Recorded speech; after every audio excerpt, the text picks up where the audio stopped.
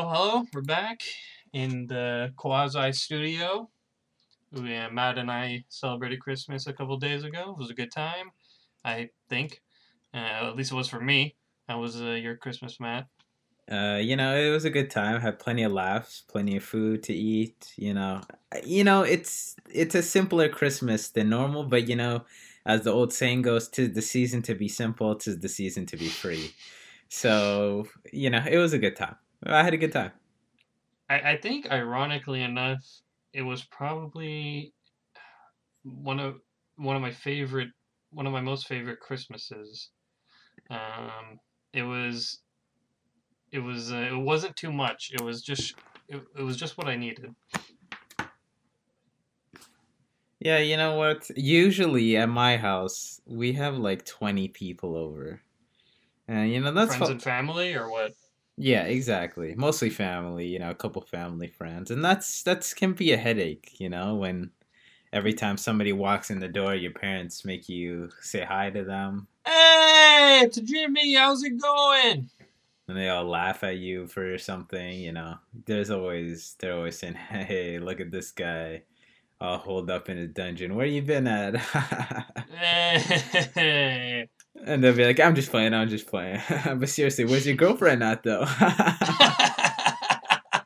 And that is so awesome. And So awesome, so I miss, funny. I miss those guys, but we're here now. We had a good Christmas. It was small. It was casual. It was. If we have to compare it to a special, it was kind of the Charlie Brown Christmas of Christmases this year. So You know, depressing. um, you know, well, no, but also yes. But the point is that sometimes less is more, and that's what I'll say. What did you get? I my parents gave me a great present, but they gave it to me early. So I got these great new Sony headphones. They're really nice. They got really clear sound quality. I got some nice gamer socks. One foot says "Do not disturb." The other says "I'm gaming." So be good for when I'm in my game. When you're gaming and you just don't want to be bothered, right? You know how it Wear those be. on a first date. Exactly. Like first, exactly. You know exactly what I'm trying to say here. So it'll be a nice way to ward off those who don't really understand the gamer lifestyle. Um, what else did I get? I got a few little trinkets and doodads. Other than that, I got a nice new lamp. It's got a wireless charger on it, so now I just plop it on there, and I don't have to plug my phone in. Don't wake up in the morning and the phone wasn't actually plugged in for God knows whatever reason. Thank you, Tim Apple, for that one. But that's Tim about it. Apple made you not plug your phone in. No, Tim Apple made these shitty chargers where after a year of use, if you have to bend it the right way for it to actually charge. That's what Tim Apple did to me and to Oh, that was the everybody else. worst. That's the worst. That was like a big thing with the DS chargers too, where eventually I was like having to wrap it around the DS in a certain way for it to charge. It just sucks. It's a little much, like just make a charger that lasts. It's just a cord. What's the big idea, right? I don't know. I don't know. Are the Sony headphones like gaming headphones? No, they're just regular like regular headphones. Okay, But I cool. use I use them for gaming because you can just plug any headphones into like a PlayStation, so it's all good. You've been playing lots of Battlefront. Been playing a little bit of Battlefront with a couple of guys. Pretty good game, except for all the problems that it has. I beat Spider Man. I got 100% on it, so that was a pretty good game. Nah, I just been playing Call of Duty because I'm basic. But I mean, you can't. You know what the thing is? I'll say about those games is that number one, the campaigns are always fun to play because they're never intellectual. But they get the mood right. Like who doesn't like a little bit of Cold War espionage, right? So it does that nicely, and then if you could play zombies with a couple of friends, that's all you really need. That's it. That's all When you Gucci. 100%ed Spider-Man, did they give you any like bonus for doing that or no? No, you just get a little notification that says thanks, man. Uh, but that's the way. Completing games, being a gaming completionist, is a thankless job. You know, there's there's no feeling like when you beat a game 100%. Then you go, "Damn, that was cool," and then you're like, "All right, what's the next thing to do?" It really says a lot about our society. TBH. I still need to get a Game Boy printer because I completed Pokemon Crystal, and then what they did for that is, if you had the Game Boy printer, you could print out a little certificate that said like, blah blah blah, completed the Pokédex, yada yada yada yada, Hmm. and I want to print that out so I have officially, it's done, it's over, so I need to get myself one of those. And then you can pin that shit on your wall, and it's objective proof that you did it. Frame it, Frame put it it. on the That'd wall be nice. framed. See, I I mean, wish. like, I mean, I don't expect the game to like give me like $500 or something, but I don't know, a little something more. It's just you ask, you're finished the game. You ask yourself, why did I just do that? Like, spend an hour like just jumping around the map, picking up these bullshit collectibles that they ask you to pick up. It is whatever. Yeah, like they could have given you like a Spider-Man 2077 skin or whatever the hell. Yeah, something like that. I don't ask for too much, guys. But hey. But over the Christmas season or the holidays, whatever, or the end of December week, whatever you want to call it, we watched some Christmas specials because we messed up. Well, we watched one holiday special, which we'll talk about later. Um, I don't know which one you want to start with. It's really your call. I don't care either way. Why don't we do this chronologically? So let me look up which of these specials actually came first. Grinch. No, it's either Rudolph or Charlie Brown. I think it's Charlie Brown. Let me take a look here. Let's see. Okay, the first one was Rudolph. Should we thank the Coca-Cola company for Charlie Brown or what? Thank you, Coca-Cola Company, for Charlie Brown. And that's a good segue to start because that is a good piece of trivia. So the story around we can start with Charlie Brown. Chronologically, Rudolph is first though. It was Rudolph, Charlie Brown, Grinch, and then the Lego special. Which one would you like to start with? We'll just start with Charlie Brown because I brought up the Coca-Cola company. Thank you Okay. for making Charlie Brown. Thank you. Thank you, Coca-Cola Company. So basically what happened was, Peanuts was big in the early 60s, okay?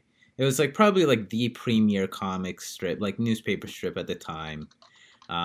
It had big cultural impact, and as we know now, it's all those characters and Charles Schultz's drawings and everything is iconic. And Peanuts is a great strip. I recommend checking it out if you can. So they wanted to do a special for Charlie Brown, okay? Because, the next step after comics is let's put this on TV. Maybe we'll get a movie. So what happened was the Coca-Cola Company at this time was looking for a special to sponsor. And basically Schulz and then the director of this, Lee Mendelson. The director is B. Mendelez, not to be confused. They had a script that they gave to Coca-Cola, and they were, hey, we're gonna have some jazz in there. They outlined the whole thing, and the outline was mostly the same. The thing was, Coca-Cola was like, okay, make the special, we're gonna fund it. One thing, you gotta put this Coca-Cola billboard in the movie or in the short because they're putting the big bucks up. They need a little bit of that airtime, right? A little love back. They need a little love back. So originally, it's in the original airing of the strip, it's in there. Or sorry, not the strip of the special, it's in there. In subsequent re-releases and remasters. That's gone, which is why most people don't even know that's there. Of course, it's kind of funny that the whole thing is like a sponsored Coca-Cola thing, because the whole special really is a rally cry against materialism and Consumerism. commercialism and Yeah. consumerism, particularly of Christmas. So, in the end, we got this special. Lucas, I've seen the special a million times. I think you've seen it maybe a little bit less than I have, because your parents probably regulated your TV viewing when you were a kid more than mine did. Oh What did yeah. you think of this? Um, like we're gonna clash here on a couple of things because I Hmm. know you're a big Peanuts guy or whatever the hell it's called. I really know nothing about Charlie Brown. I know Charlie Brown and maybe he has a friend named Betty or Lloyd. Uh, Jeremy, Lionel, Lenny. What's I don't know that little. What's that little doofus who likes his blankie? who likes his blankie and Bible passages. That's Linus. Linus. Okay, yeah, I really don't know much. I know Snoopy and I think the little bird is Woodstock.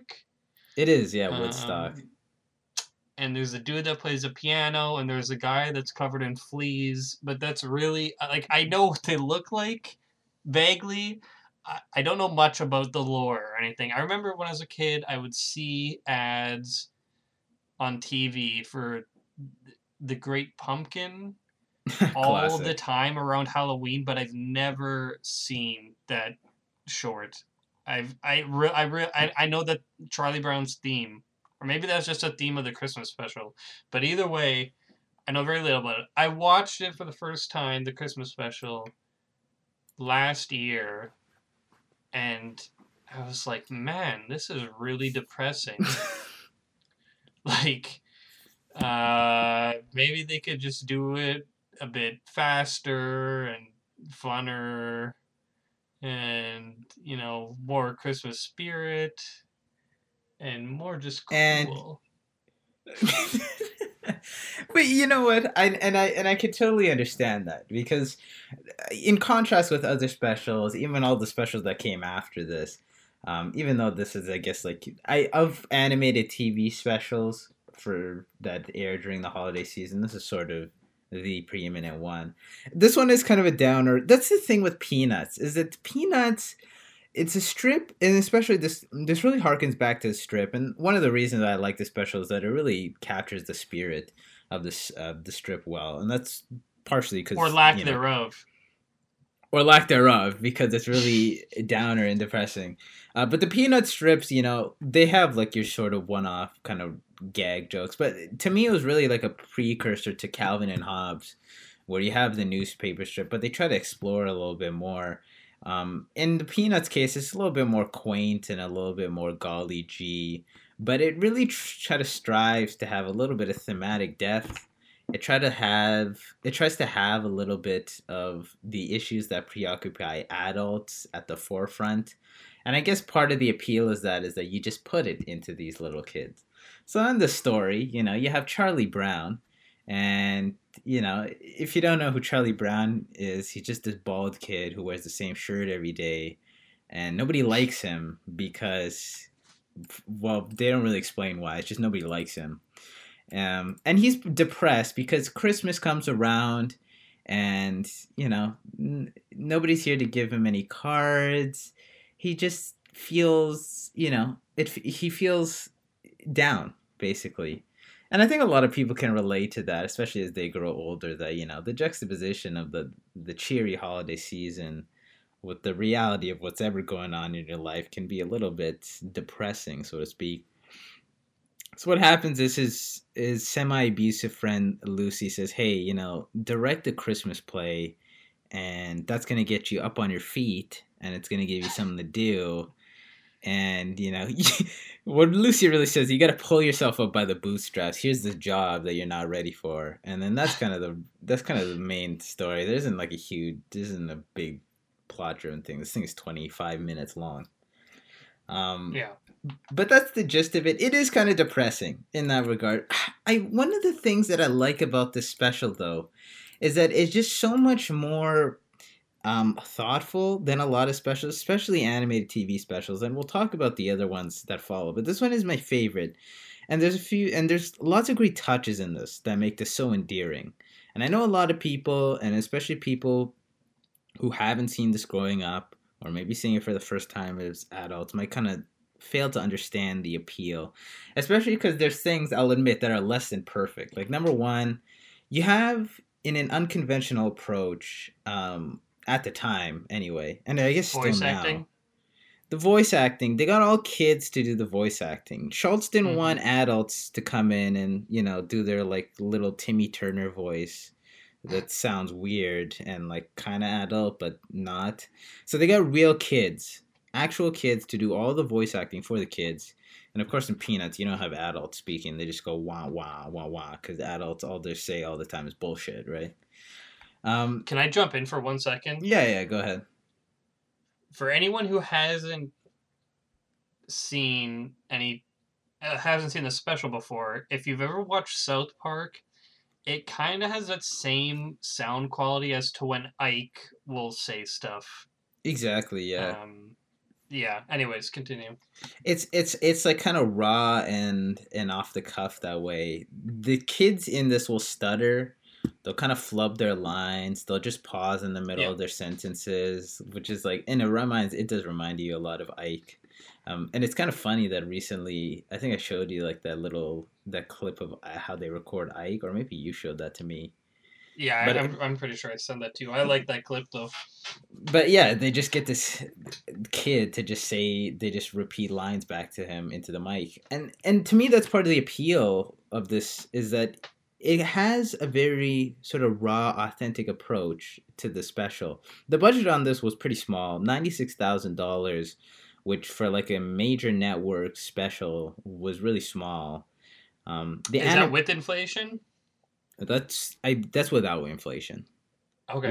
With inflation, I can check that. That would be like, just give me a second here. What year was that? That was 65. Oh, that would be quite a bit of a boost. That today would be like 800,000. Okay. But that's still relatively small. The voice acting in this I love because by having these kids, say their lines like that, um, in this kind of fashion where it's very authentic. They're not properly trained. They're just doing as well as they can with what they're given, and not very rigorous directing. It just feels more authentic that way, and it's hard to really. It's really hard to explain or to capture that kind of feeling, and especially because me as someone who likes animation a lot, I'm very critical of poor voice acting, and that's something we'll talk about in a couple of other of specials later on today. But Yep. in this, it just works for me. And when Sally is reading out her list and she says, all I want is my fair share," and like this very broken 5-year-old kind of way, it just feels real, Yeah. and it feels genuine. And that's one of the reasons I like the voice acting in this so much. I think getting kids to do voice acting like this is an underrated aspect, and I don't think all the voice acting is particularly bad anyway. I think Peter Robbins, who does Charlie Brown, he does a great job. I like Linus. He does his little soliloquy in which he tries to explain the meaning of Christmas by quoting the New Testament. I think that was a great sequence. I actually think Lucy's done well. They usually do pretty well with Lucy because she really portrays like the cruelty of children really well, and just their sort of bossy attitude all the time. But all that stuff is good, and it the voice acting in this is a plus for me personally. I don't have an issue with the maybe not the voice acting, the maybe just the mastering of the audio. Hmm. Because it's like very like it's sound very hollow maybe, like it sounds like it was recorded like a Wu-Tang album, like an early Wu-Tang album where it sounds like almost the mic is 5 feet away from them. I agree, and when they open up the mic for the lines, you can hear the crackle, like in whatever Yeah. studio they were recording in. Everything does feel like a little bit not shoddy, but sort of almost homemade. And Mm-hmm. that the other thing is sort of the appeal of this. Is like the voice acting, that kind of shoddy nature. If we're talking about the animation here, it's also nothing to write home about. Schultz's style really lends itself well to animation. Actually, I find in the sense that the characters are easy to portray. You get some you get some standouts like sequences, like the skating stuff, or whenever Snoopy has to have his little escapades. But for the most part, it's kind of stiff. The line work isn't like perfect. You see color spilling over the lines and such like that. Mm-hmm. But once again, that kind of stuff and that sort of rough nature of the special just lends a kind of quality, I think. And it's almost ironic, or I guess suiting, that this film or this special that kind of rallies against commercialism and materialism and stuff is sort of done in a haphazard manner, that gives it sort of a more naturalistic feel. Yeah, I like, maybe I definitely like the stills of the movie. Mm-hmm. Maybe not exactly like how every panel plays off of each other, Mm-hmm. but I really like, one thing I'll say for all the specials that we talk about is I really like the style of them all. Mm-hmm. I actually really like the style of the Peanuts characters. And when Mondo did that sale of those posters, I when you were getting one, I almost kind of wanted to get one, even though I really didn't know much, or I still don't know much about Peanuts. But just the art itself uh, is pretty interesting. Yeah. I think it's always nice when a comic book artist can do a lot with less. I know kind of the meta now, especially for like big comics, is making them look fairly realistic. Uh-huh. Like if you get a new Batman or whatever, it's not like, you know, Detective Comics 1 or whatever the fuck. It's it's much more, it's much more realistic now. Yeah, the nowadays, especially in art and animation, they try to appeal to more, less stylized, I suppose, and I guess that's just kind of what the I don't know if I want to say what that's what the market is demanding, so to speak, but stylized stuff, you're always going to get more division than playing it safe and having, clean, albeit unparticularly creative, kind of stylized work. Um, but in this, I like the animation. Like I said, the Schultz stuff lends itself well. There is some like weird anomalies in terms of like animation and camera work. Like they recycle frames sometimes. There's one Yeah. weird part that always sticks out to me, which is when Charlie Brown, towards the end of the special, after being rallied on and ragged on by his friends, for picking out a little Christmas tree that looks like total crap, he leaves dejected, of course. Um, and they eventually get Snoopy's decorations off his doghouse and they put it on the tree and they clean it up real nice. And then there's one part where Charlie Brown sort of doubles over and it like zooms in, punches in really quick on the tree, and then it scrolls down and then it zooms back out. That's kind of weird to me. And there's little quirks and animation stuff that they clean up in later remasters that you might not see if you don't watch the original cut of it. But it all once again, it all has this homey quality, and I know it's sort of weird to say that all the imperfection in this film is what makes it like special. But to me, this is one of those things where like the earnest nature of it all is what really sells it. The other thing that makes this special so great to me is the soundtrack, which I think is stunning. It's done by the Vince Guaraldi trio, and they do like this sort of melancholic, very simple jazz score for the film, which once again was unprecedented at the time to have like a sort of jazz theme, for a kids' holiday special that was airing on network television. I love all the Mm-hmm. music in this. I think that's easily like the best Christmas album that there is. Period. It lends this sort of like it lends a kind of subtlety to the film. It's very thoughtful in its nature. It scores really well. There's the iconic Linus and Lucy scene when they're all dancing, but even the Yeah. stuff like just the slower, punchier rendition of "Oh Tannenbaum" when Charlie Brown is walking around his neighborhood with some light snowfall. It really helps set the mood. And this is a really thoughtful animated special, and it's something that probably deviates from the norm when it comes to children's, I suppose, television, is that they really take the time to have quieter moments, to have a little bit of melancholy in the film. My favorite quiet moment is just when Charlie Brown leaves after his friends have rejected him for his poor choice of Christmas tree.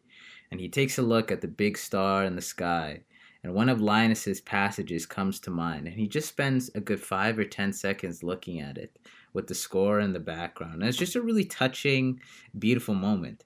And it's something that really, it's this sort of mood that pervades throughout the whole special, even, when they're dancing around and, the brief interludes, like when Lucy is talking to Schroeder on the piano and she's asking him to play Jingle Bells and stuff. There's a kind of reserved, thoughtful, quiet quality that Peanuts has, and especially the special has, that make it a standout for me. I'm gonna say one more thing, and then do you want to move on to the next special? Yeah, sounds good. The big thing for me is that is a lot of the dialogue in the movie is stuff that most kids won't say. Yes. And I when I was watching it, I'm no longer a kid, so I can't do it. But I'm like, would a kid watching this be interested in this at all? That always confused me. Just the dialogue, and like, well, kids wouldn't say this. But one thing I do like, I don't know, maybe appreciate, is that a lot of Christmas specials, and maybe this is contradicting what I said earlier that was depressing. I don't think it's bad that it's depressing. It just is depressing. A lot of Christmas specials are just like, Christmas is great, and I love my family and presents. And at the end, they do say, like, I love my family. Not, I love my family, but, it's a time to rejoice or whatever. Shit, I lost my train of thought. Yeah, a lot of specials are just like happy-go-lucky. Oh, this is so sweet. Oh, this is so nice. Blah blah blah blah blah. And then this is just like, man, I have all these presents, but I'm still not happy, or whatever. And that search for the Christmas spirit, I guess, is a nice change of pace. And one of the things I actually like about this also is you have the scene at the end, of course, where they reconcile. Charlie Brown sees the nice tree and they all say Merry Christmas, and then you have a great moment where they sing Hark the Herald Angels Sing. One thing I like about this special, and this is the last thing I'll say, is that it doesn't give you these answers. Charlie Brown is asking all these existential questions about happiness and the nature of the Christmas season and stuff, and it doesn't really answer that, so to speak. It just gives you ideas and room to think about these things yourself. It's not something that spoon feeds you and tells you, the spirit of Christmas is when you sit at home and you eat cake with your parents or some bullshit like that, which, Christmas is that for a lot of people, but there's no one meaning of Christmas or one sort of, idea that everyone should hold dear. And one thing I like about the special is that it doesn't really feed you that, You have the scene of reconciliation, which is to show friendship in porn and that being loved is something that everyone should experience, but it kind of respects your intelligence in that regard. Which one do you want to do next? Let's do The Grinch, because you know what? The Grinch came out, I think, a couple years after this. So Charlie Brown Christmas was in 1965, and then The Grinch came out, and that was actually trivia-wise, that was actually due in part to the success of the initial special, which was like lukewarmly received at the time. However, a lot of people, like critically that is, but viewers really attached to it, and it had a big presence on TV, and of course it's been on TV every year after. The Grinch was... What special are you talking about? Charlie Brown. Oh, okay. So The Grinch was actually given 4 times the budget that the Charlie Brown special was. And it shows. because it's a pretty well animated and it's actually a very, very beautiful looking special. Mm-hmm. That's probably one of my favorite things about it. The colors in this are exquisite. They really pop. You know, you get these deep blues.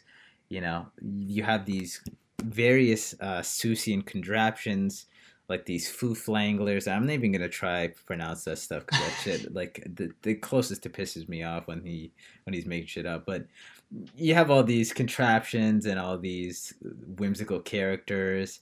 And it all looks really good. All the colors look nice. The animation in this is really smooth. In particular with the Grinch, he looks really great. And the animation done for his character specifically is really astonishing, I think. When he smiles all big and his little feelers twist out and he Hmm. goes, or when he gets like eye to eye with his dog. What's his dog's name? Max? Max, yeah. When he gets eye to eye with him and he's frowning, he's so expressive. His skin looks like bodybuilders after they take diuretics for 3 months and they're just pissing themselves dry. That's basically what his skin looks like. Is a nice droopy leather skin. Mm. Yeah, you can like it really wears its budget on the sleeve because you know there's a lot of close-ups of the Grinch and yeah you see every little wrinkle and crease on him. You see his grotesque teeth, looks like a Picasso painting Hmm. in his mouth. It's all good. You know the design of the Grinch is cool too. In the original book, he was just kind of like he was like basically just a hairy Who, and he was also in black and white. Fun fact is that this is actually the first depiction of the Grinch being green and that was a creative decision made by the animators because in the book he's just white or two-tone I guess like he's white with like you know black strokes to show that he has fur and this one he Interesting. yeah it you know the Grinch is green. I mean I don't think they thought about that one too hard. But even his character design is really cool. He's just like this pot-bellied guy. He's this pot-bellied guy. He's got like this alpha cut.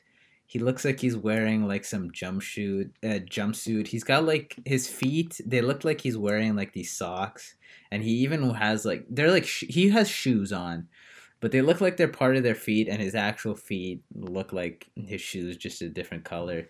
He's got a really cool design, and the colors and everything are really great in this. So that's probably one of the best parts of it is the animation showcase wise. It's always nice during the holiday season when you pass by TV and you see this on because it just looks nice to have in the background. You know, it's a really well done animation.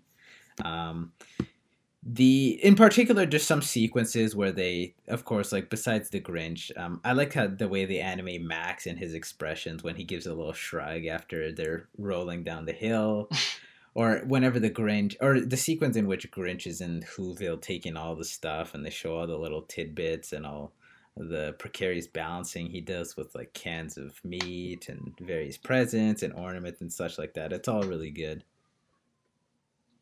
One thing I never noticed until now is that Boris Karloff voices the Grinch, and also the narration in the movie. I Hmm. don't know how I never. Well, I never thought like, oh, the narrator is the same voice as the Grinch. They just do the voices like slightly different, or maybe I was just a dumbass kid. I don't know. But Boris Karloff, for those who don't know, and for you if you don't know, he is the Mummy, and he's Frankenstein. Hmm. And that was seeing him in this like kids movie. I was like, oh shit, that's weird because all I know him from is his roles in horror movies. So that was interesting, and I think he does a good job as the Grinch. He's not really doing much voice acting wise. I mean, he does like little. He does a different voice for the narration and for the Grinch, but like he doesn't have huge range in the movie or anything. It's just really the tone of his voice that sells it, which is just kind of natural. He has that kind of sort of sort of voice. Um, the sound mixing though in the movie, I was watching. I was like, oh, this is kind of off. Like the Grinch's voice is much more quiet than other parts of the movie, and I found myself having to like adjust the volume. Hmm. I don't know if you had that same issue, but I was watching it and It's like, okay, this is sounding weird. And I always kind of look for sound mixing more now. Like I was watching Star Wars and I was like, man, this sound mixing is superb. And like that's what everyone said about it at the time too. Like everyone loved the sound mixing. So now when I watch a movie, I kind of try to be more cognizant of that. And when I was watching this, I was like, oh, the sound mixing is weird. But that's a technical thing. The story is so simple. Um, and it just works really well. Just the Grinch steals all this stuff, and then he's like, "Oh, this will kill Christmas," and then it doesn't because the very what's the word I'm looking for? Selfless Who's they don't care about all the other stuff. It's just about getting together and singing their dumbass song around the tree. And then the Grinch realized, oh, well, that's what Christmas spirit is about. It's not about toys and roasted beast. It's about holding hands and singing songs. So then he goes and returns all the presents and becomes one with the group. It's really simple. It's very short. It's what like 20 minutes or something like that. It's like 25. another 25, 22 minutes, like just enough to fill in a 30-minute spot on television. Yeah, and it does well. Like I really don't have that many problems with them than sort of technical ones. I really like there's a lot of I guess physical humor in the movie. Mm-hmm. Like there's this one scene where they're sitting down for dinner and then there's a chef and he's holding a platter with that, typical cover, big dome cover on it, and he walks up on the table and then presents a platter and then takes the little dome off, and then a tinier chef comes out holding a platter and a dome, and it just keeps going and going, going like Russian nesting dolls until there's a tiny little chef, and he presents a strawberry to Cindy Lou Who or Susie Lou. What's her Mm-hmm. name? Cindy Lou Cindy. Who. Yeah, Cindy Lou Cindy Who. Lou Who. That stuff's funny. Or there's a scene where they're carrying a tree and the tree's kind of bending. So like they have two tall Who's at the end, and then like in the middle where the tree is bent the most, they have these comically small little Who's carrying the tree. It's so dumb, but it all works. Trying to read my notes here and see what else I have. Yeah, I don't know. Just the style of the movie is great. Again, that's what I'm gonna say for all the movies or all the shorts, specials, whatever. It's all stylized really, really well. It's kind of maybe this was like the version that I was watching, but the animation is not like necessarily polished. Mm-hmm. Like a lot of the lines are kind of jagged. Mm-hmm. I don't know if you agree with that. I agree. Yeah. Like it kind of looks like this is gonna sound like I'm dunking on it, but like an MS Paint drawing, but I'm really not. I like how everything looks like just so expressive. Everything looks so expressive, really, except for the Who's. The Who's are just like smiling little dweebs, except for Cindy Lou, who gets a bit of animation, and her voice acting is good. I wonder if it was a grown woman doing like a Madonna thing where they're sounding like the three or something. But she has a few lines. I don't even think. I'm pretty sure Boris Karloff was the only one credited though in the credits in terms of voice acting. He is, because the only actual voice acting in this is Boris. You have Cindy Lou Who says one line like "Santi Quaz, why you taking a tree?" And then you have Max didn't say anything. He makes a couple sound effects. And then you have the song "You're a Mean One, Mr. Grinch," and then also all the other songs. But yeah, only Karloff is credited. Sorry. The songs in this are like okay, like that Who bullshit. It rubs me the wrong way. I'm gonna put on the record right now. I don't really like the Who's very much, and I never really liked them. Number one, I don't like the way they look. Number two, Yeah. I don't like the way that they act. And I really just their whole being irks me. This goes for this. This goes for all the other animated like Illumination ones. This especially goes for the Jim Carrey one. I hate the way their nose looks. It's so pissed me off so bad. And in fact, when I was a kid watching this, like the Who's would just frustrate me. And I think it's because you're supposed to sympathize with the Grinch because he looks cool and he is cool. Um, when the Hmm. Who's got all in their circle and they're all singing and they're smiling, like it just want to smack them on the head and say, "Wake up! Like somebody just stole all your shit, and this is what you're doing right now." I don't know. That was a small thing, but yeah. It reminds me of that comic where that dude's bike gets stolen. I fucking who, like you. And I hate that comic so goddamn much. I So know you what know you're what? talking I about. hate the Who's now. You've convinced me. I don't like the Who's that much. You mentioned the line work in this. I think partly, and this is kind of the same Charlie Brown effect, where the author of the original was directly involved in the production. In fact, Dr. Seuss just did the script for this. So I like to think that's kind of an ode to his style, which is very like rough. Why everybody's hairy and scraggly and has kind of beady eyes and big eyelashes and stuff like that. So I think that's homage to that, or at least direct input from Dr. Seuss. And I will agree that the visual comedy is nice in this. It's a small book that they had to stretch into 30 minutes, so you get the story sequences, and then you just have some visual joys going on with Max and the Grinch. And it's not a silent special, but there is pretty little dialogue besides the narration, and I think that kind of lends itself well to this because we don't need too much talking, because that's how you get the 2000 Jim Carrey Grinch, and also because it's such a visually stunning piece of art that direct most of the attention there, which is where all the budget went, and that's what's gonna please people. Another thing I like is like the Grinch doesn't have like a human physics. Like there's a scene where he's just slithering on the ground, Yeah. and like he can just like pretty much just do kind of anything he wants. I like all that stuff, all the physical stuff, like where they just are, let's make the Grinch. Let's make the Grinch slither. Let's make that scene where he shoots a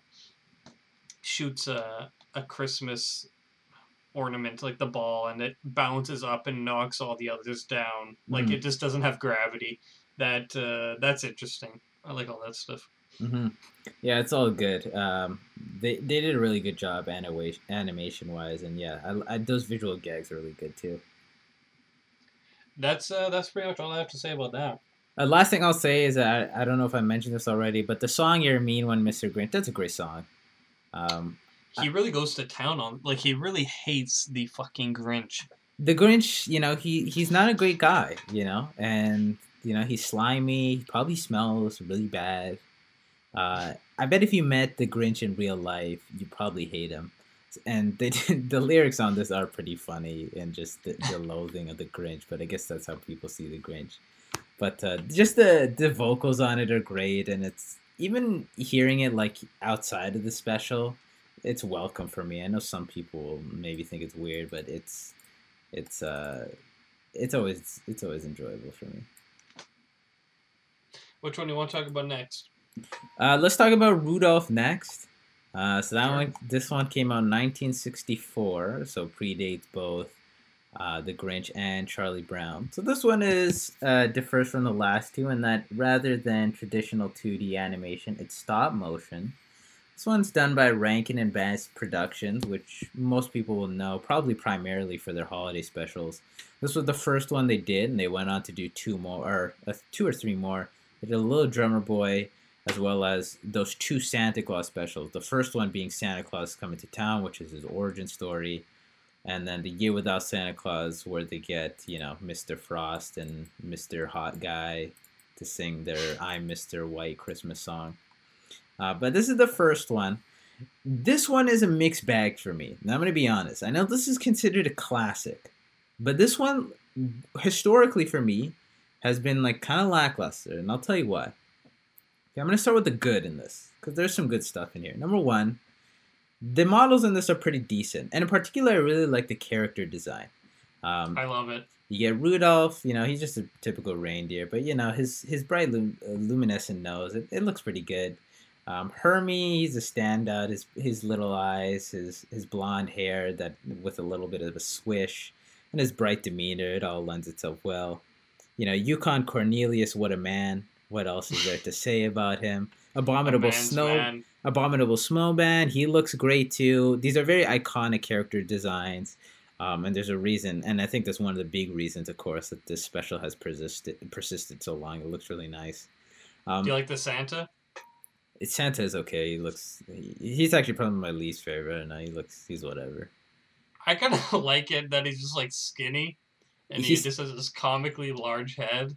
That is a nice little touch that they add, and even in the beginning of the film, the first time you see him is Mrs. Claus feeding him food, saying, "Santa, please eat, eat."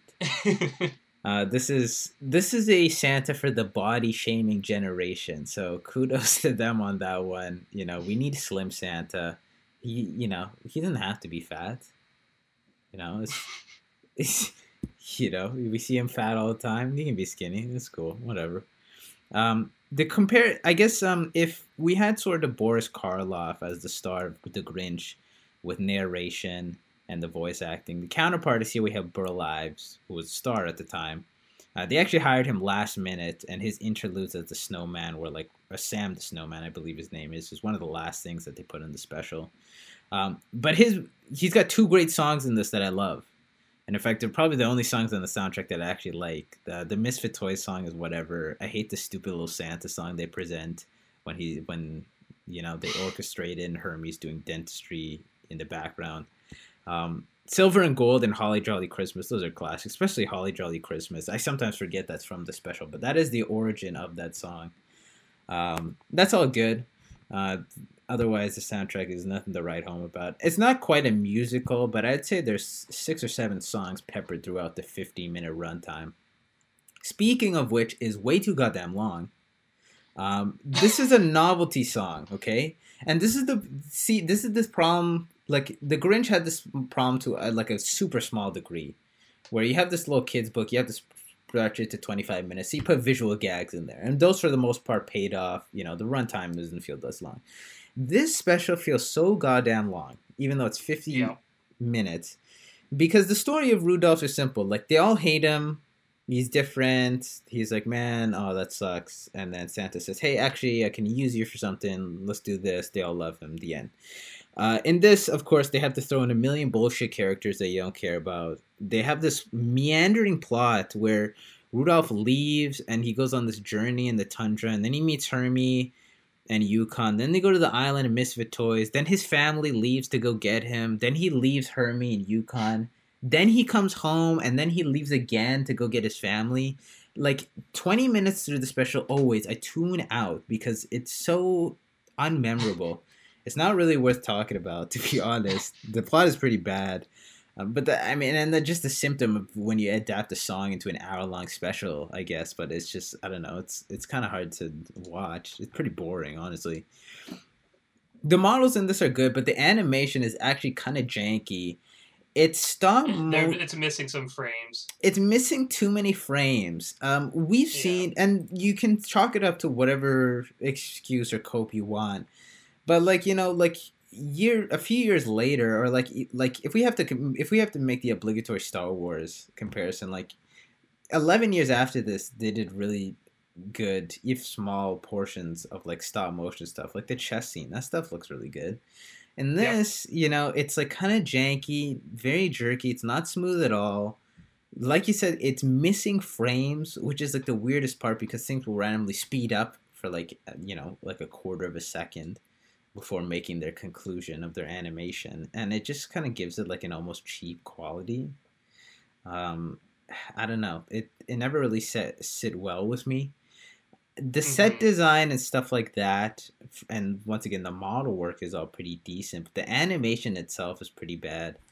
The other thing that pisses me off is that the voice acting in this kind of sucks. Rudolph in this is pretty bad.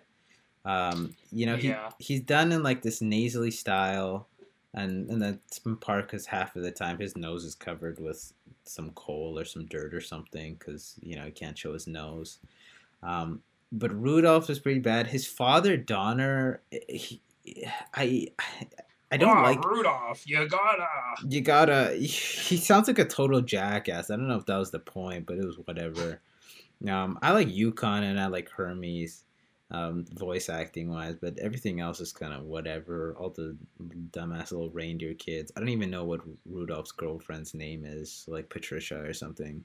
Whatever, it doesn't matter. I have no clue. It's not in the right home about. Overall, like the special has admirable qualities, but like I really don't find myself enjoying it front to back like other specials, like the last two we just talked about, which are so easy to watch.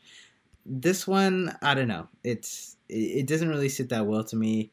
Um, the big thing with this is just that the message of it, or I guess like the whole Christmas spirit idea, or like if we have to talk about the holiday theme, isn't even that strong. It's just like, hey, we need you for this thing.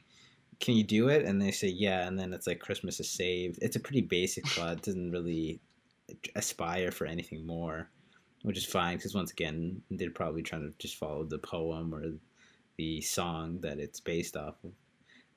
And as a side note, the ending of this movie has the heroes torturing the villain by pulling all his teeth out. Then they try to kill him, and then they redeem him by enslaving him. So that tells you all you need to know about this morally bankrupt piece of television. What do you think? I mentioned this, I think, on our Elf episode about the people who, like, or the argument that this movie has a bad message because people shouldn't not bully people just because their differences can be utilized. Mm-hmm. What do you think about that? I agree. Like, I'm not saying that all these Christmas specials have to have like some meaning or some moral. I mean, they don't have to all be fables or whatever. And we get enough preachiness in a lot of kids' media. But this one also kind of sucks. They're so mean to Rudolph in the beginning. Even Santa's like kind of a dick to him. He's like, hey, that's kind of weird. Like, cover that shit up. And then they're just nice to him because he saves the day because there's a big storm that happens.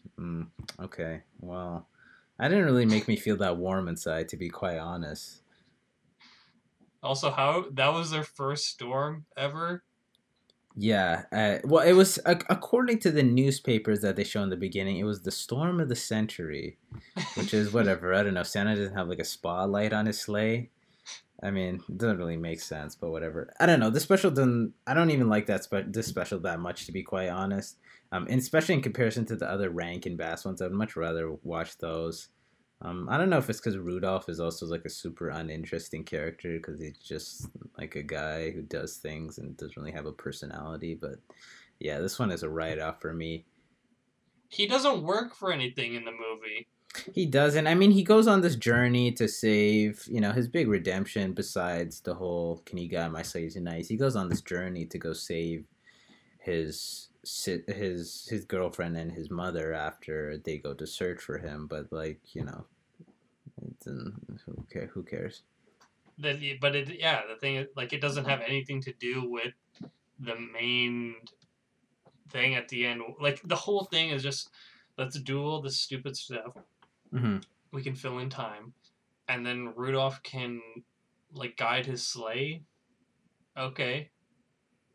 Like, I feel like this movie would have been better if it wasn't about Rudolph. It also would have been better if it was half the length. This did not need to be 50 minutes. This is the huge thing. The pacing in this is abysmal, which is like to have bad pacing in like a less than an hour special or film or whatever you want to call this. That's pretty rough, guys. Okay, come on. So maybe better luck next lifetime. Rankin Bass. The Rudolph stuff for me, I don't like it. He also has a bunch of sequels to this. Like Rudolph Shiny New Year. I think I watched that one time when I was a kid. Who cares? I would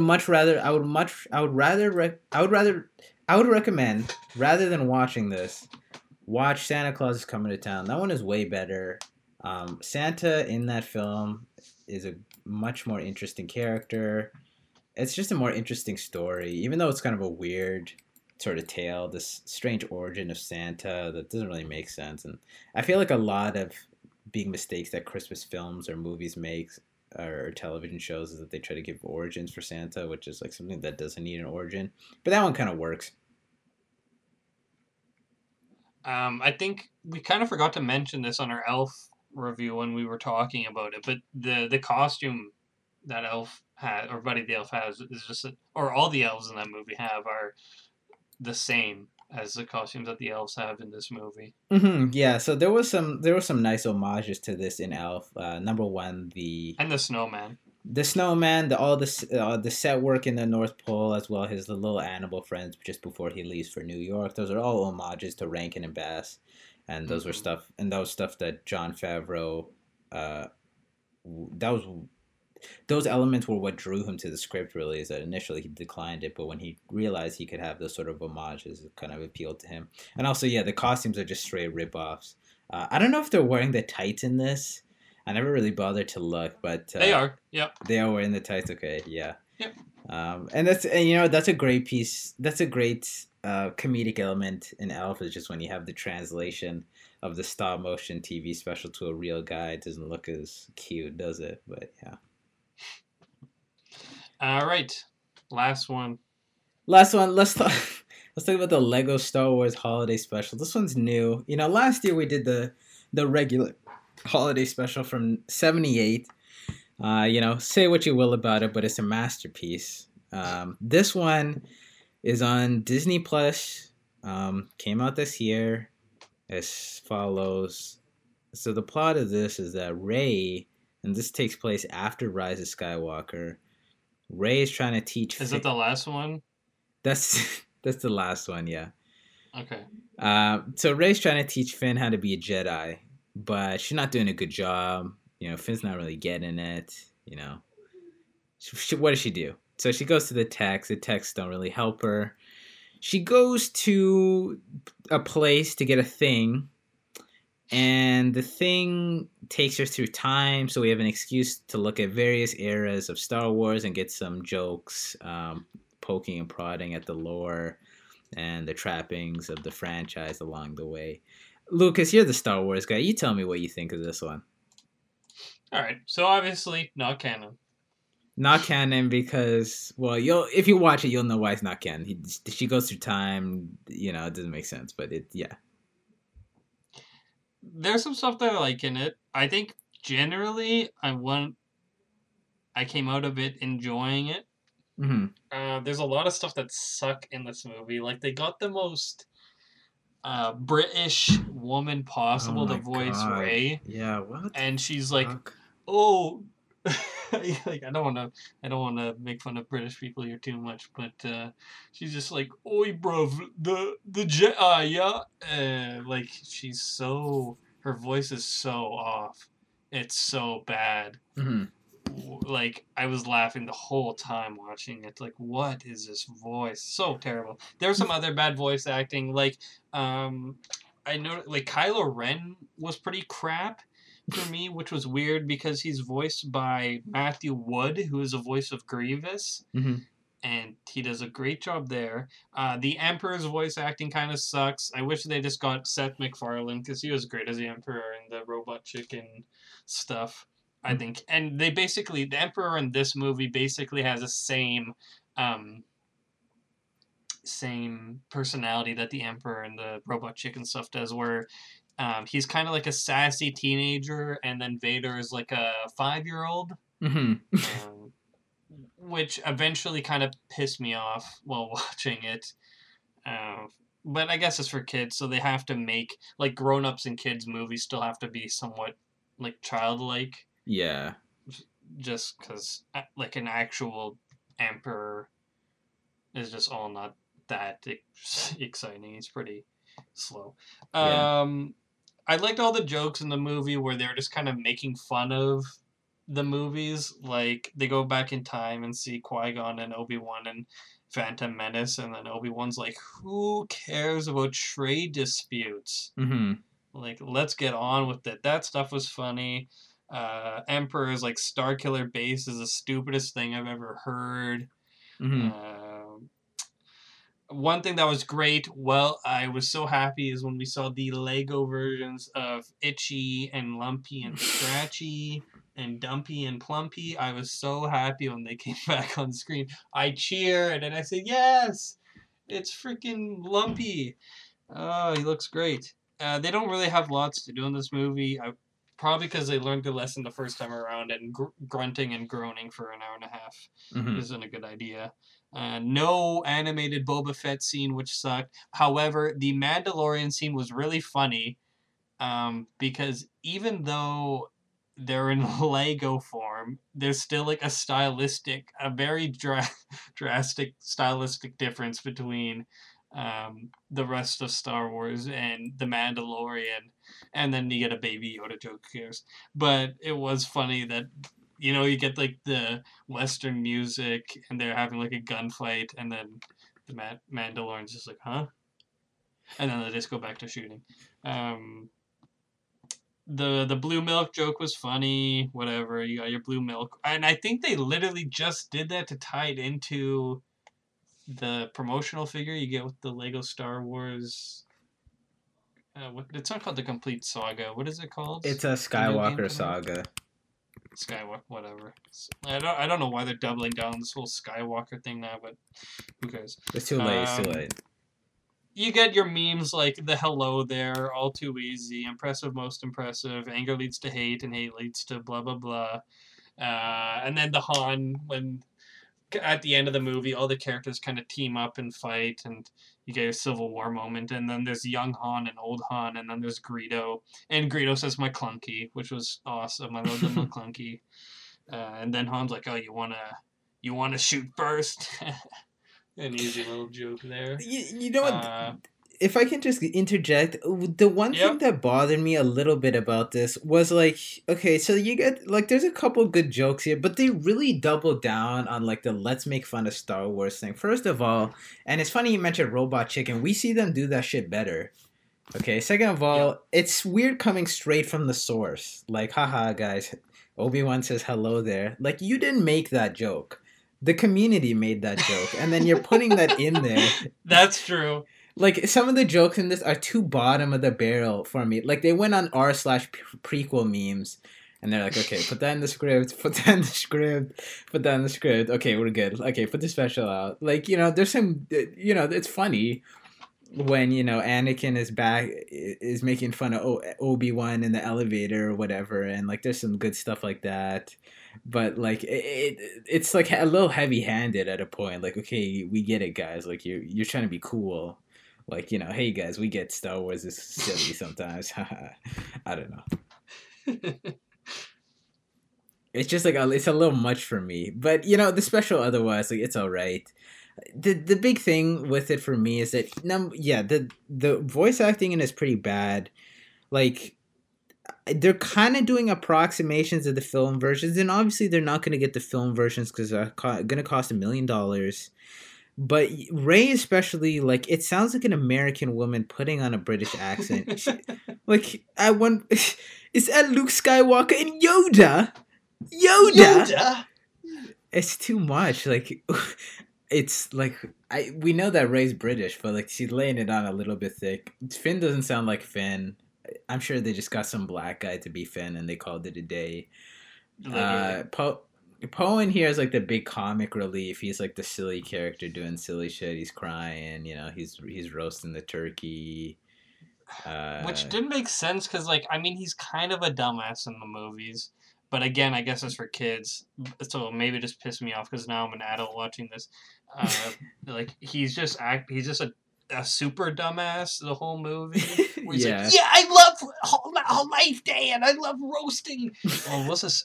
I love Kif Laugh or whatever they call this stupid ad. Tip Yip. He's roasting the Tip Yip, which apparently, according to Wikipedia, is Andorian chicken. Andorian chicken. That's Tip Yip.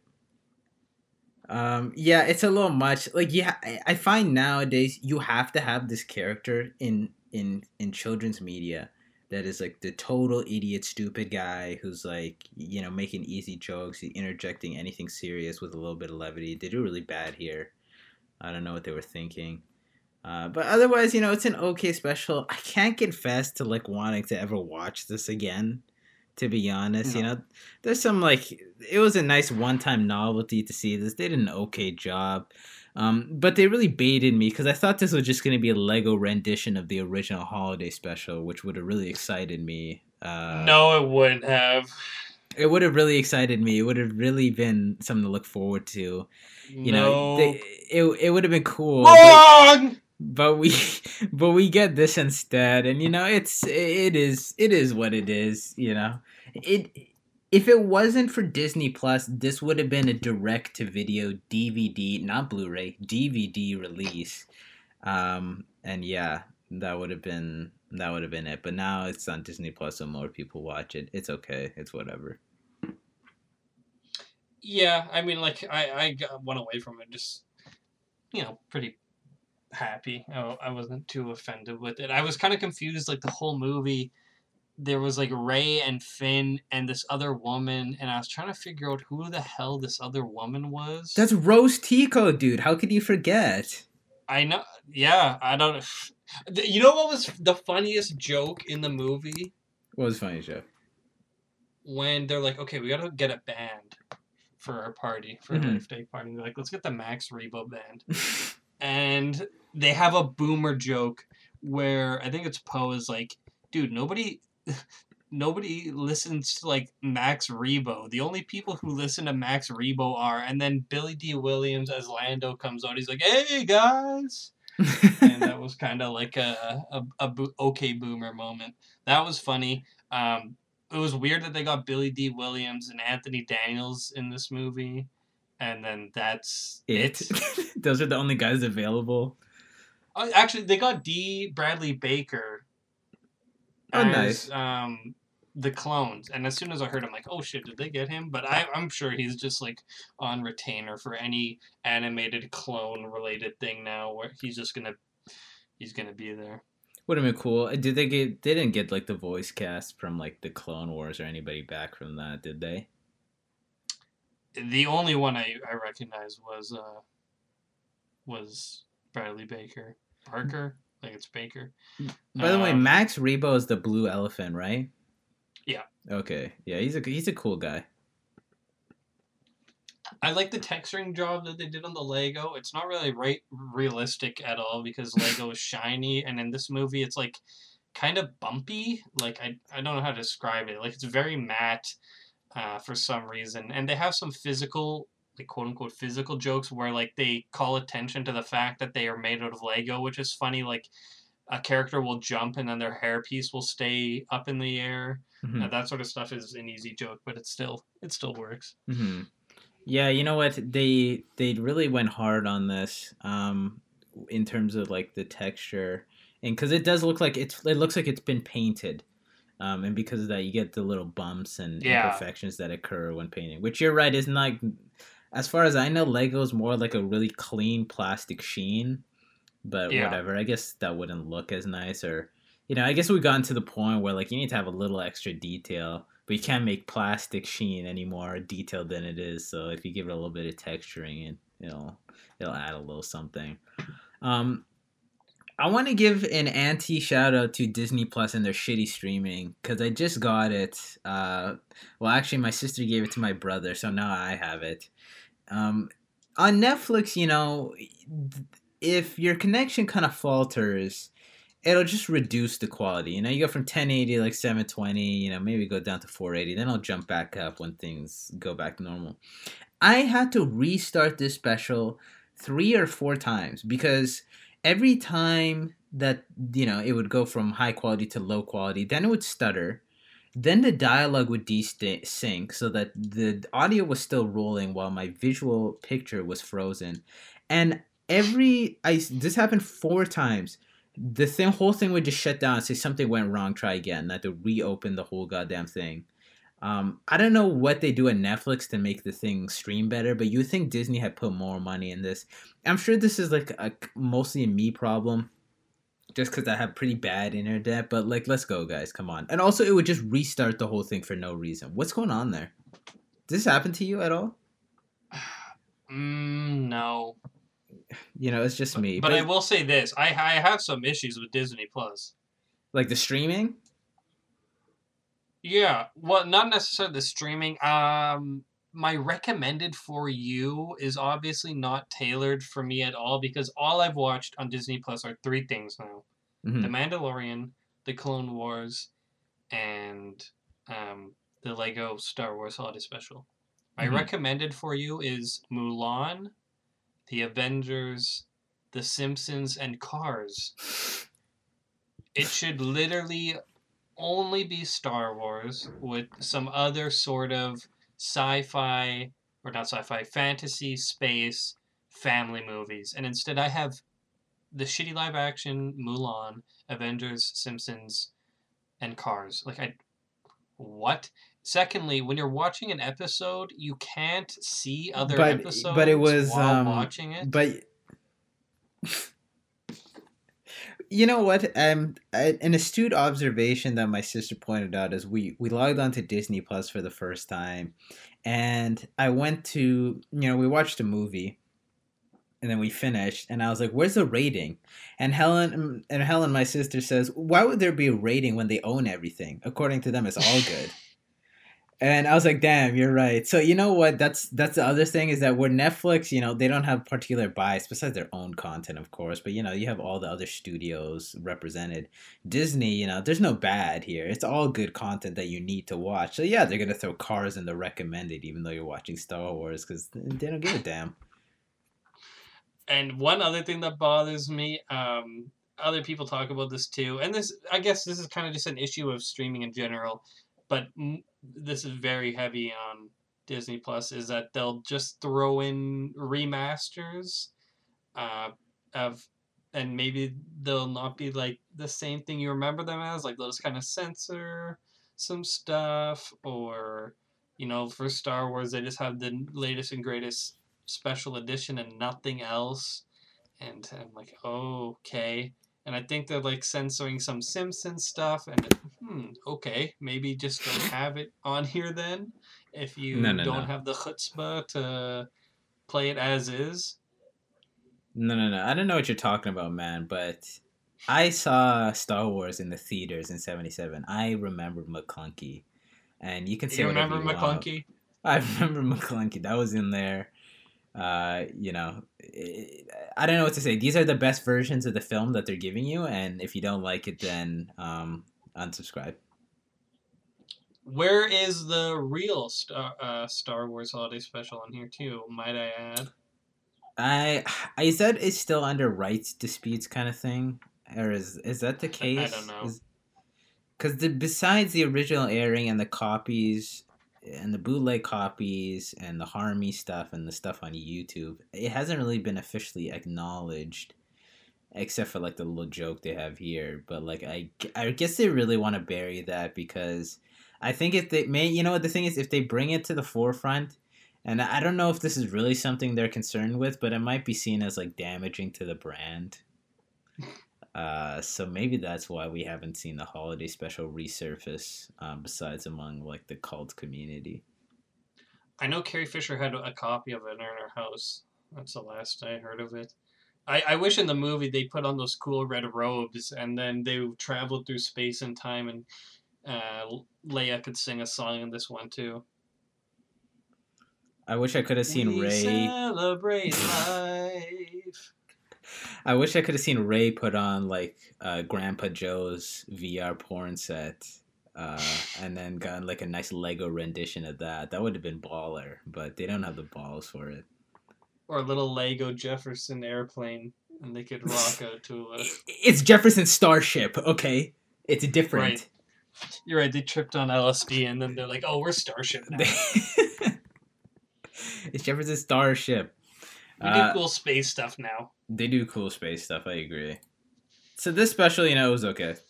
It was, it is what it is. I can't believe they got Jefferson Airplane on that special, by the way.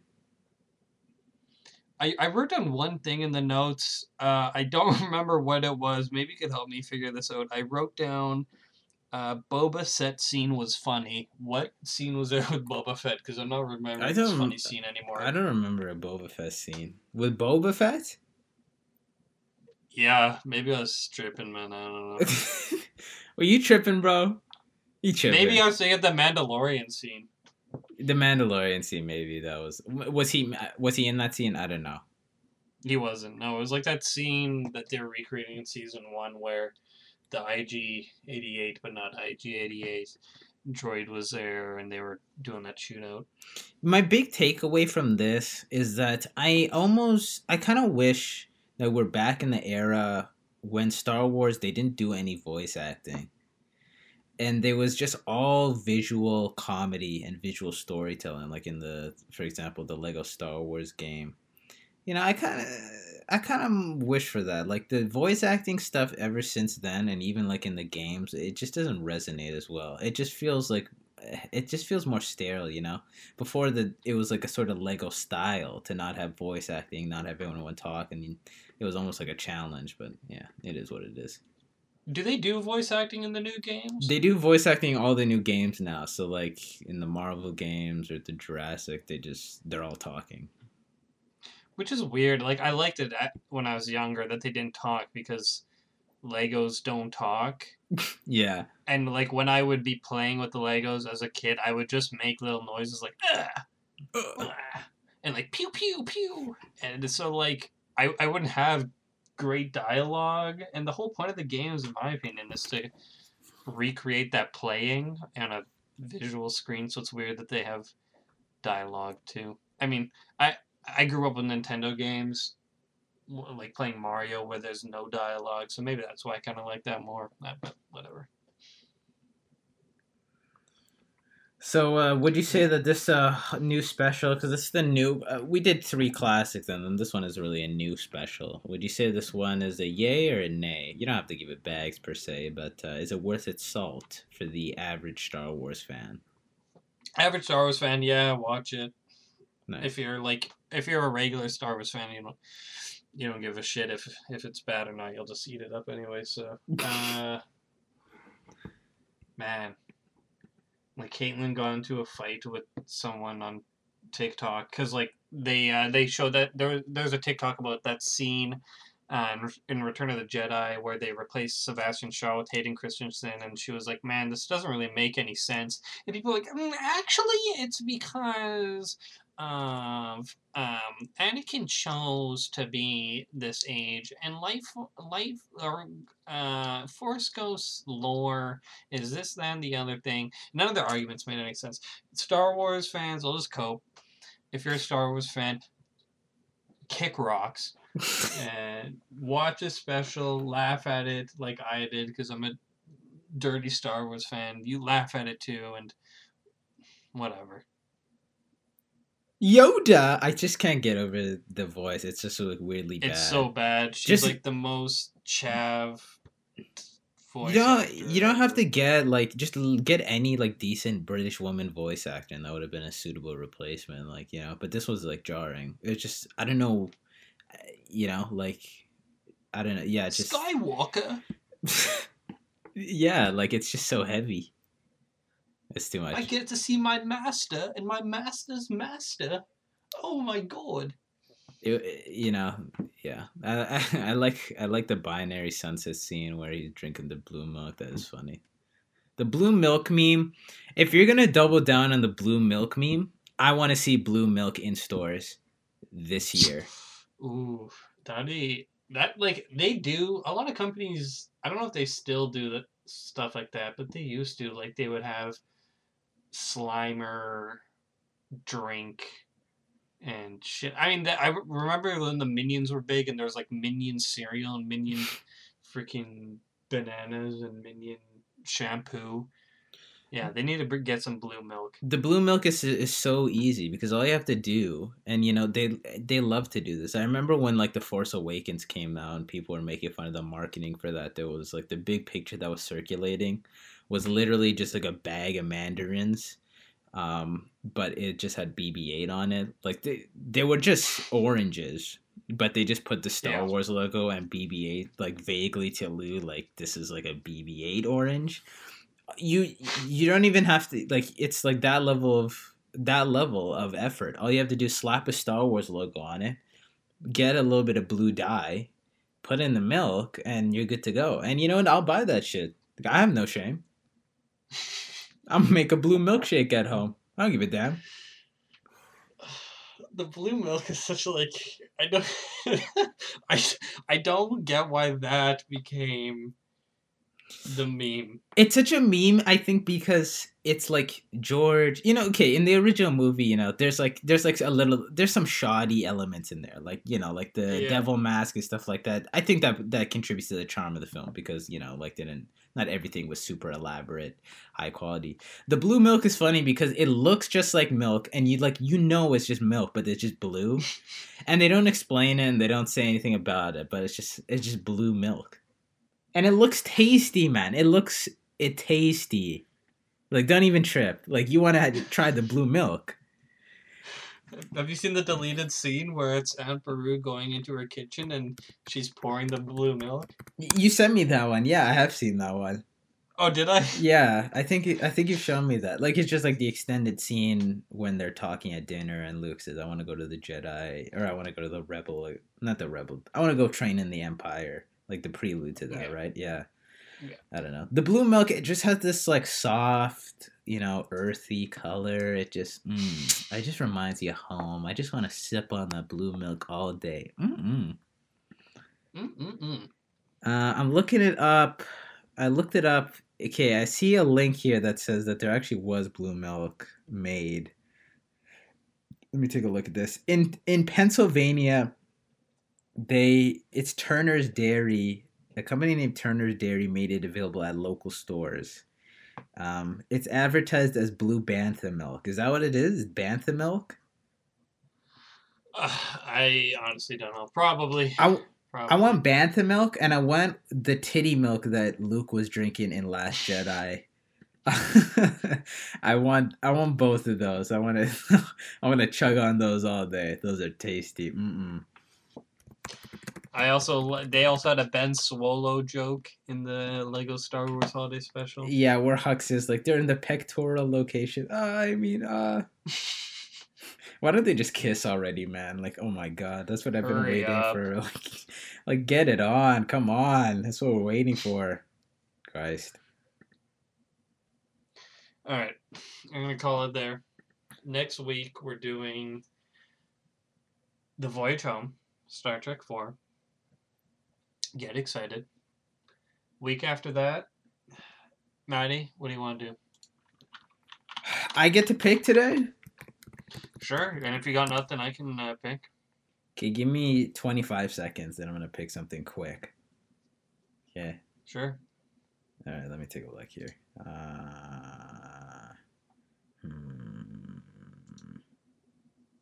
I'm going to give you a choice. Okay, I'm going to give you a choice of 2 films. Okay. And you will pick. We can either watch the 2012 Dredd remake, which I was literally going to say we should watch Dredd. We can either watch Dredd, okay? Or okay, we can watch Mad Max, the original.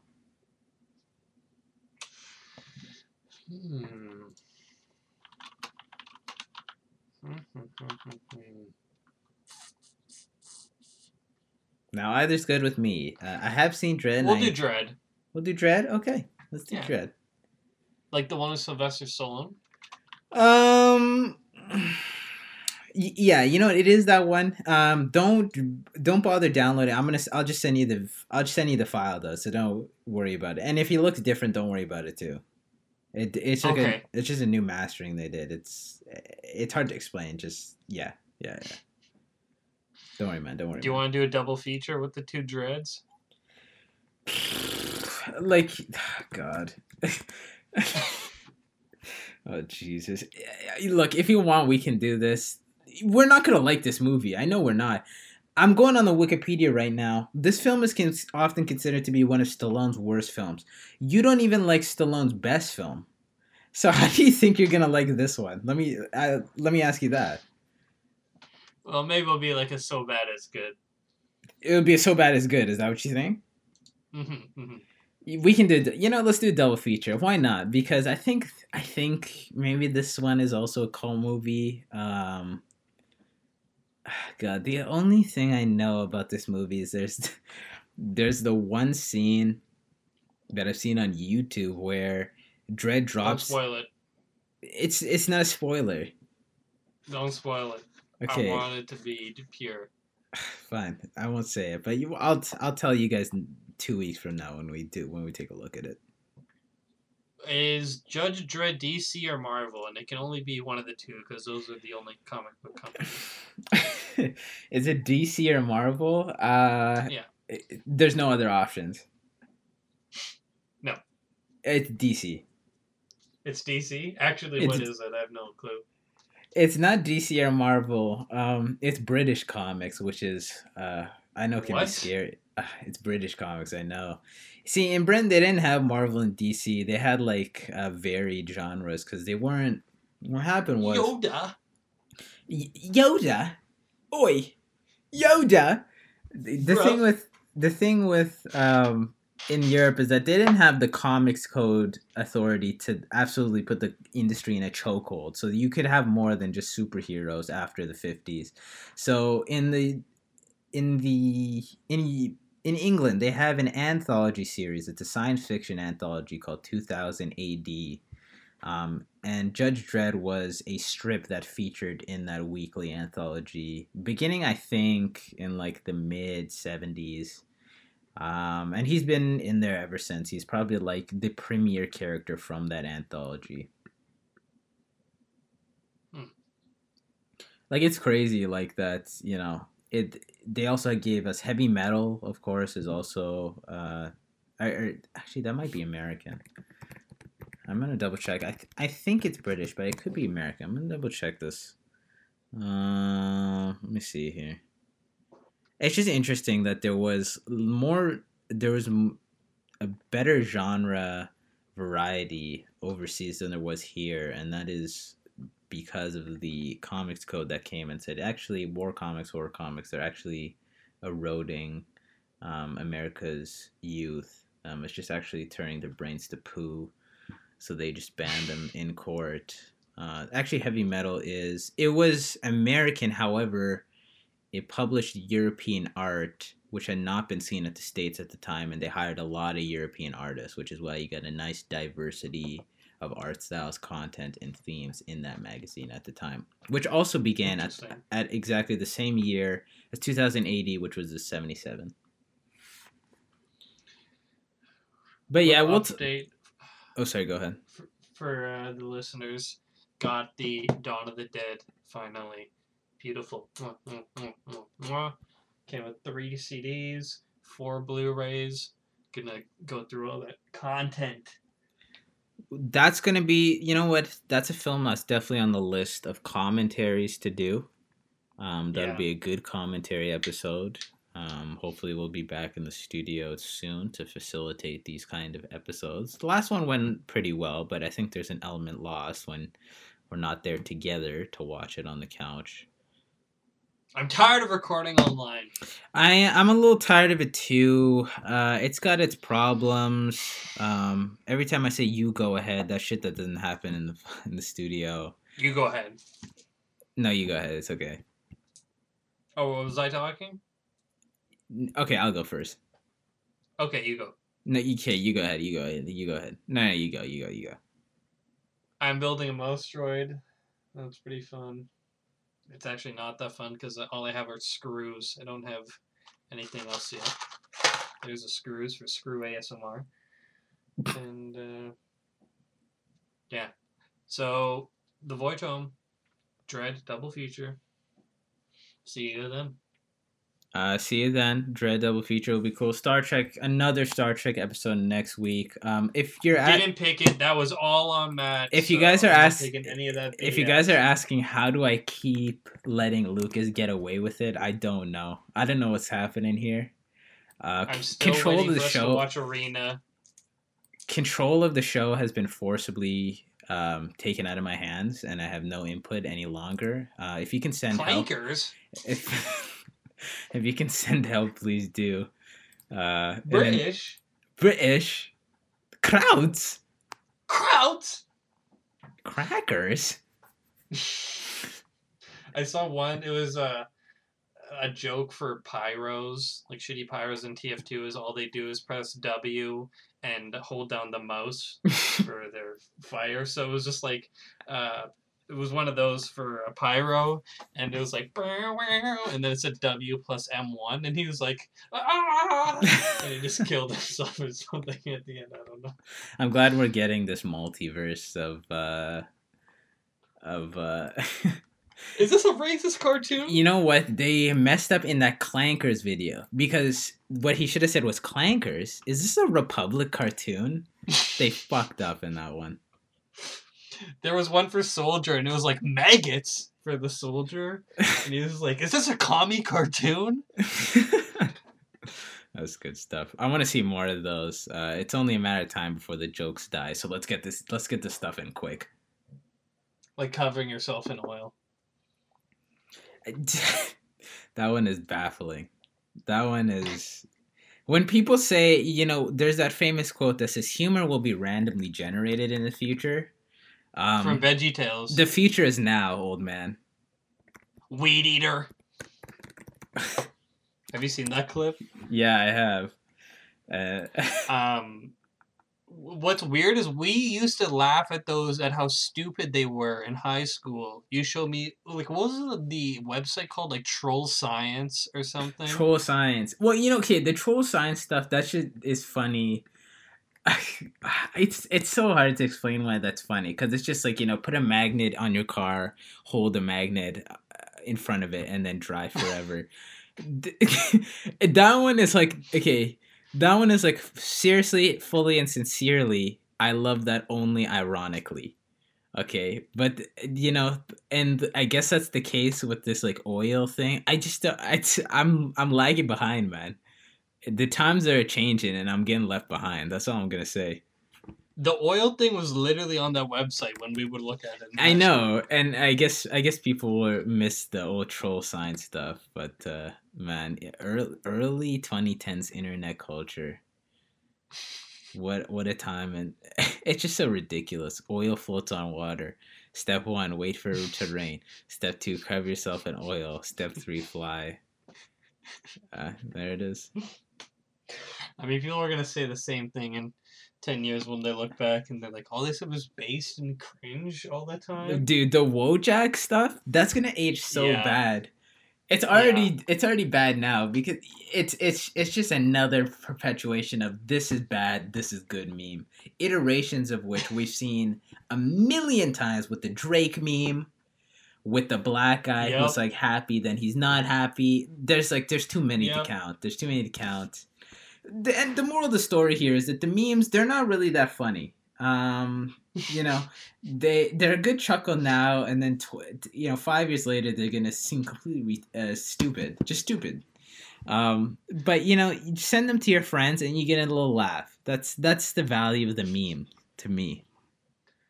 Swole dog and Little Cheems baby and Virgin and Chad. It's just thing I like, epic. Thing you like, cringe. And that's the whole joke. That's all there is. And you're just seeing 50 billion jillion versions of it, and I'm over it. I would much rather see a troll face comic than another Wojak and he's sad, or just like women bad, men epic with the Chad, where he's like, oh, we're gonna die, and his buddy says yes, and then girls are like, I like your hair, and she says thanks. Like, oh my god, so funny. I miss Impact Font. That's my piece. I miss Impact Font. Like, I want a Slowpoke meme or an Internet Explorer meme. Oh god. Not another Tame Impala cringe thing. AC/DC epic. Music memes are actually the worst for this. At first I was like, I like music. I like music. Let's look at some music. It's all the same shit, different day. It's all like, dude, if you're listening to Frank Ocean at 4 a.m., just pick an AM and just hashtag sad, hashtag mood, hashtag this is what zero pussy does to a motherfucker, It's all the same shit. I can't jive with it anymore. I need more in my life, you know? The best music meme, it will never get old, is just when you have two white guys and a black guy, any pairing, and then it just says Death Grips over it. Will never get old for me. I That will one is chuckle at good. that always. Actually, I like any meme. I like memes like that where they just take a picture of other people and put band name on it, like because they kind of Yeah. look like them. That shit's always funny. Like I saw that picture, the picture that genuinely made me laugh.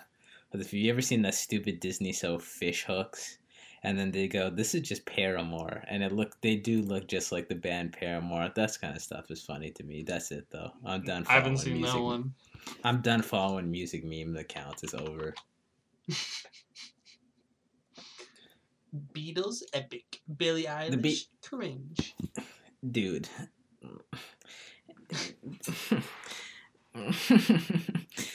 Pink, Pink Floyd, you know, if you can't listen to the 23-minute Pink Floyd sagas where they put whale noises in there, are you even a real fan? Who cares? Who cares? And all the comments for any music thread is just like, yeah, wow, you like insert popular band? How original. Wow. It's terrible. Yeah. The indie music kind of community kind of sucks because it's a lot of it is status. So bad. And you know, like that's the least interesting part of music is wearing status as a badge. You know, as my guys at Animal Collective say, you know, are you really all of the things that are outside of you? I don't know. But that's my piece. My buddy JPEG Mafia says, all these Pitchfork artists like Animal Collective look the fucking same. JPEG didn't mean that. I know he was just angry in that interview. They're probably asking him stupid questions. He didn't mean it. Okay. Let me read the quote. Okay, I'll read the quote and then we'll end the show. Okay. Okay, this is what JPEG Mafia said. All you niggas listen to is these Pitchfork co-signed bands like Animal Collective and Real Estate, and they all look like the same person. How the fuck do I look like MC Ride? Like, come on, yo. Like, really? That shit is racist. It's bullshit. You know, fuck Death Grips fans, yo.